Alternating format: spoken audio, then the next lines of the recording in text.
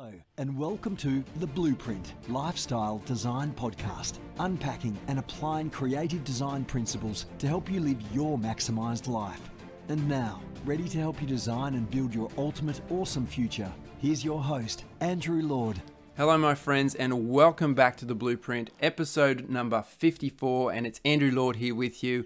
And I just want to tell you, before we get into this episode, how grateful I am to have a positive community of people around me. You know, it means so much. We've seen a lot of devastation in recent weeks with these floods here on the mid-north coast, and Port Macquarie undoubtedly has been one of the hardest areas hit. And it's been terrible, but it's also been wonderful to see the community rallying together and supporting one another.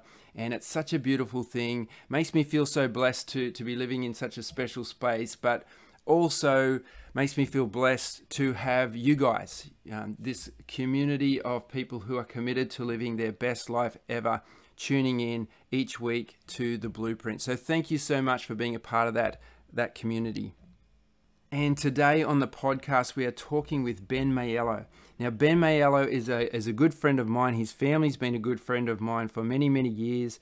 I first met Ben, I knew his family already, but I first met Ben when I missed a flight to Sydney and I had to travel down. He kindly offered me a ride down to Sydney, and the hours that we had in the van were great. You know, he was a deep thinker, a kind person. He had wisdom beyond his years. He's a great listener.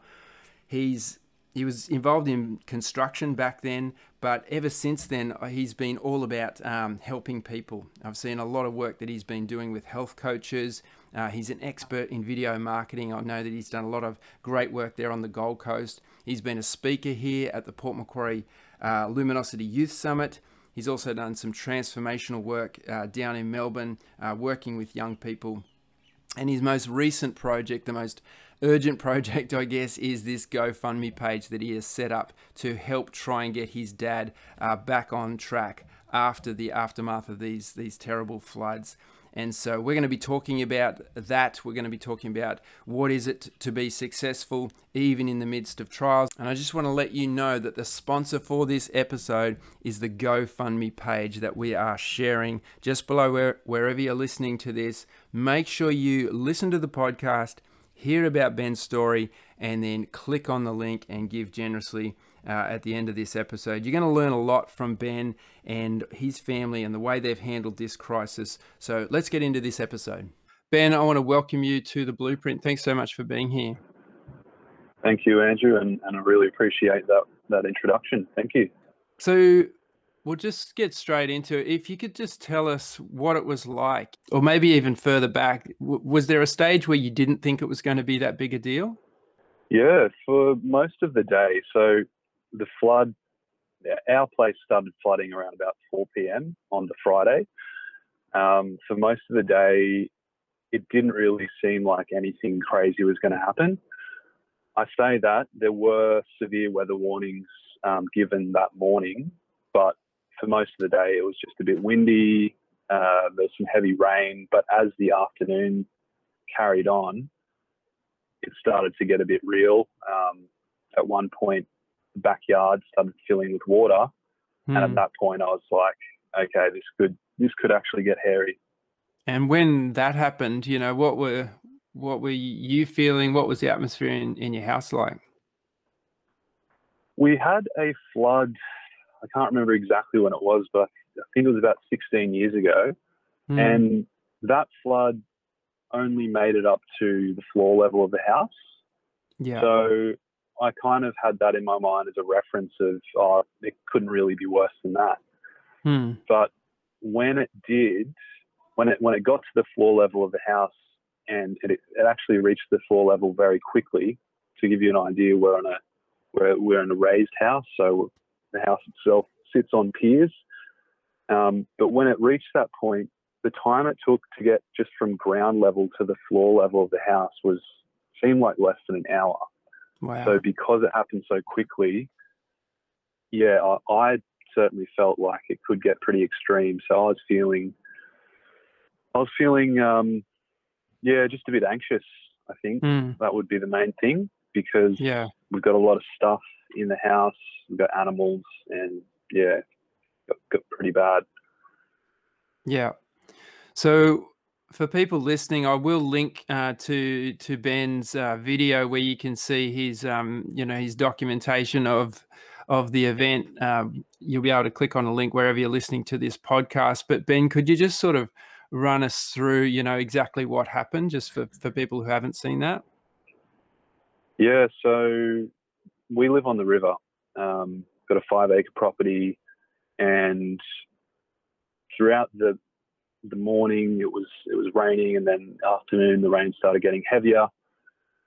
Then we were kind of monitoring the riverbank, and there's the river, and then there's another ridge that runs up beside the river. So it's kind of almost like a backup bank, and it's pretty high. It must be close to 2 meters high above the normal sort of river level.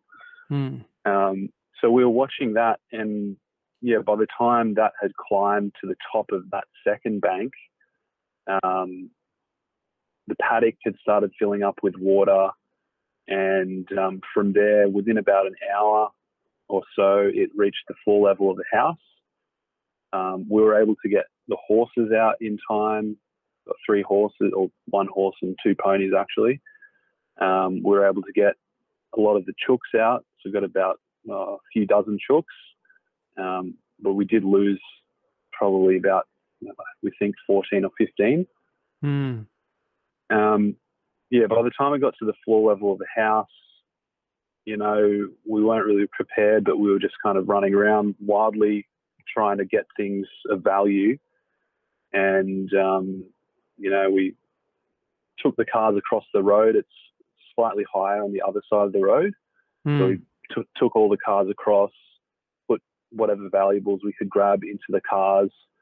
And from there, so from the time it reached the floor level to what happened after that, within an hour of reaching the floor level of the house, it was kind of almost at chest height in the house itself. That's how fast it was moving. And it was coming not just through the river side of the house, which is our back door side, but by the time, it was gushing into the house, it was also coming from the front road side. So it was coming from both ways. Yeah, right. So being in the house was quite dangerous at that point. Yeah. Wow.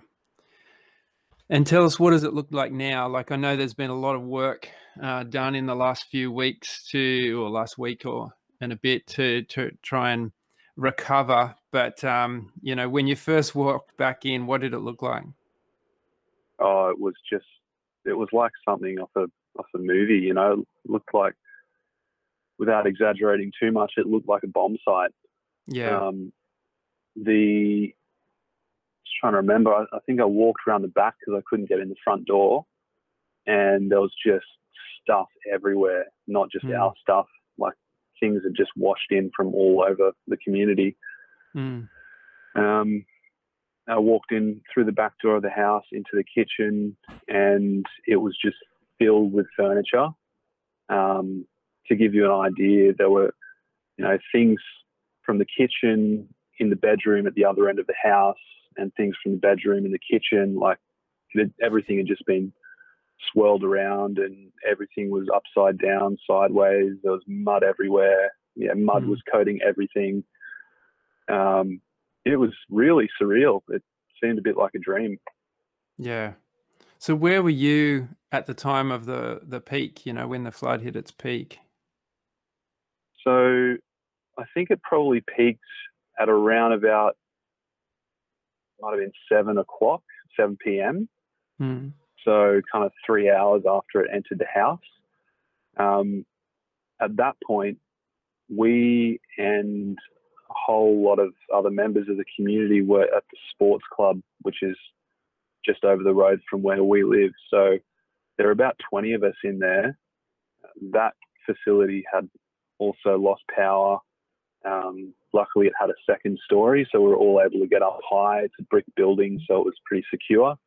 And we were all just in there, mostly in darkness, just with lights from our phones, kind of looking out the windows and doorways at the water, which now surrounded the entire area. Yeah. And I can imagine that must have been a fairly helpless kind of feeling looking out, because you can see your house from the club, right? Yes, yep, Yeah, it just was. looking out and seeing it, coming up and over. It was a Yeah, helpless feeling. Yeah. yeah. So what does it look like now? I know that there's been a lot of work done since. I was there for a little bit, but I was blown away by the amount of people that were there and helping. Can you explain that process a little bit for us? Yeah, so from the very beginning, there were people helping us get stuff out of the house or move it up higher. On the day of the flood, people around the community, a few of them came into the house and were just helping us straight away, because the position that our place is on the street's relatively low. So I think we're in one of the worst spots. So people were really good like that. Yeah. From the second day, so the day after we came back, and we probably had about, would have been close to 24 people. Like, all these people just showed up and were helping us roll up carpets, and well, there was just a lot of hosing on that day, a lot of hosing, squeegeeing, brooming mud out of the house, moving the biggest bits of furniture that we could just to create some sort of pathway so you could move through the place. But since then, I've just been absolutely blown away. Like, we've had, I'd say on average, like 12 people a day from the community, but also from Port Macquarie. We've had people travel from, even Queensland, family members and friends. Every single day, pretty much, of last week, it's just been, non-stop action, people coming in, helping us move stuff, hose stuff down, saving, kitchen items, crockery, and just lots and lots of washing. So it's really been amazing.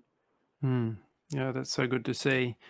I spoke with your mum briefly, and she sort of communicated that was a big thing for her, just to have lots of people show up, because she said that it would have been, just an overwhelming task without that. Can you tell us a bit more about, you would have seen a bit more on the inside, how your parents have been handling it and responding? Yeah. I think it's been quite interesting because, I don't think our family's seen a level of devastation to this degree. And you kind of expect there to be a lot more breakdowns and tears, and not to say there haven't been some, but it's been good, I think, to see that, for a start, none of us were hurt, so we're all physically fine. And other than the chooks that we lost, it's really just been our material possessions. And it's been really good to see how my parents have handled that. They've just taken it really well, considering the amount of loss there's been. Yeah.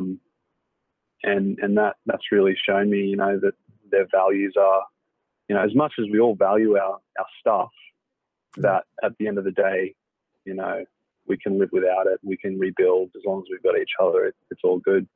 And did you kind of have that view before this? Like, has your definition of success changed throughout this experience, or perhaps just been more solidified by it? Yeah, I think it's been more simplified. To give you an idea, this last time I moved back in with my parents just at the start of this year, and I've moved a lot over the last few years, probably at least 7 times. So there's been a lot of getting rid of stuff. Every time I've moved, there's always been more stuff that I've just let go of.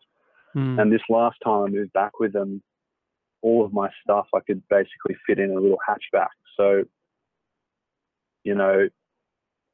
that's been a journey for me of just simplifying, minimalizing, and just keeping the things that I actually really value. But yeah, this event has just, I mean, for me, it's been cool to know that I haven't lost a great deal. I mean, the most expensive thing I owned was my laptop. That was $3,500 worth. And so that was a bit of a bummer to lose that. But yeah, besides that, it's all just stuff that can be replaced. And so I think this experience has shown me even more that at the snap of a finger, everything can change. And the most important thing is the person that you are and the people that you have with you. Yeah, that's good. Well said. Thank you. For the people who are listening and who've been following me for a little bit, they would know that I coach in lots of different areas. I coach in physical space, in business, in family, in fun and adventure, lots of different areas. I just want to touch on some of those now because I think that they've all been, impacted by this situation. So what does home mean to you and to your family? What does your physical space mean to you? Like you've just described that you're on a bit of a journey with minimalizing that, but can you just describe what that means just for you and your family? Yeah, it's interesting.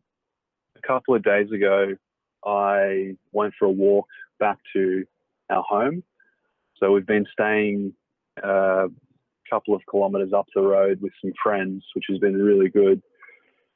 And about 6 p.m., I took a walk back down to the house, our home that was flooded, and just sat there as the sun was going down, nice afternoon light. And I was just looking around, and everything's still basically covered in mud and still looks like a real mess. But just being there really felt like I was at home.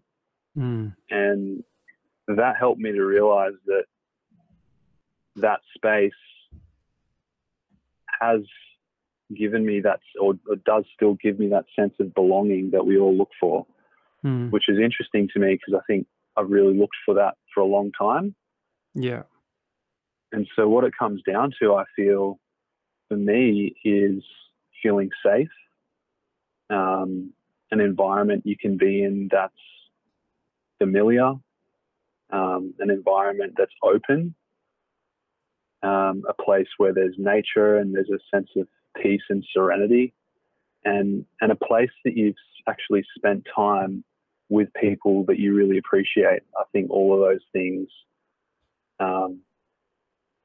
contribute to that sense of home.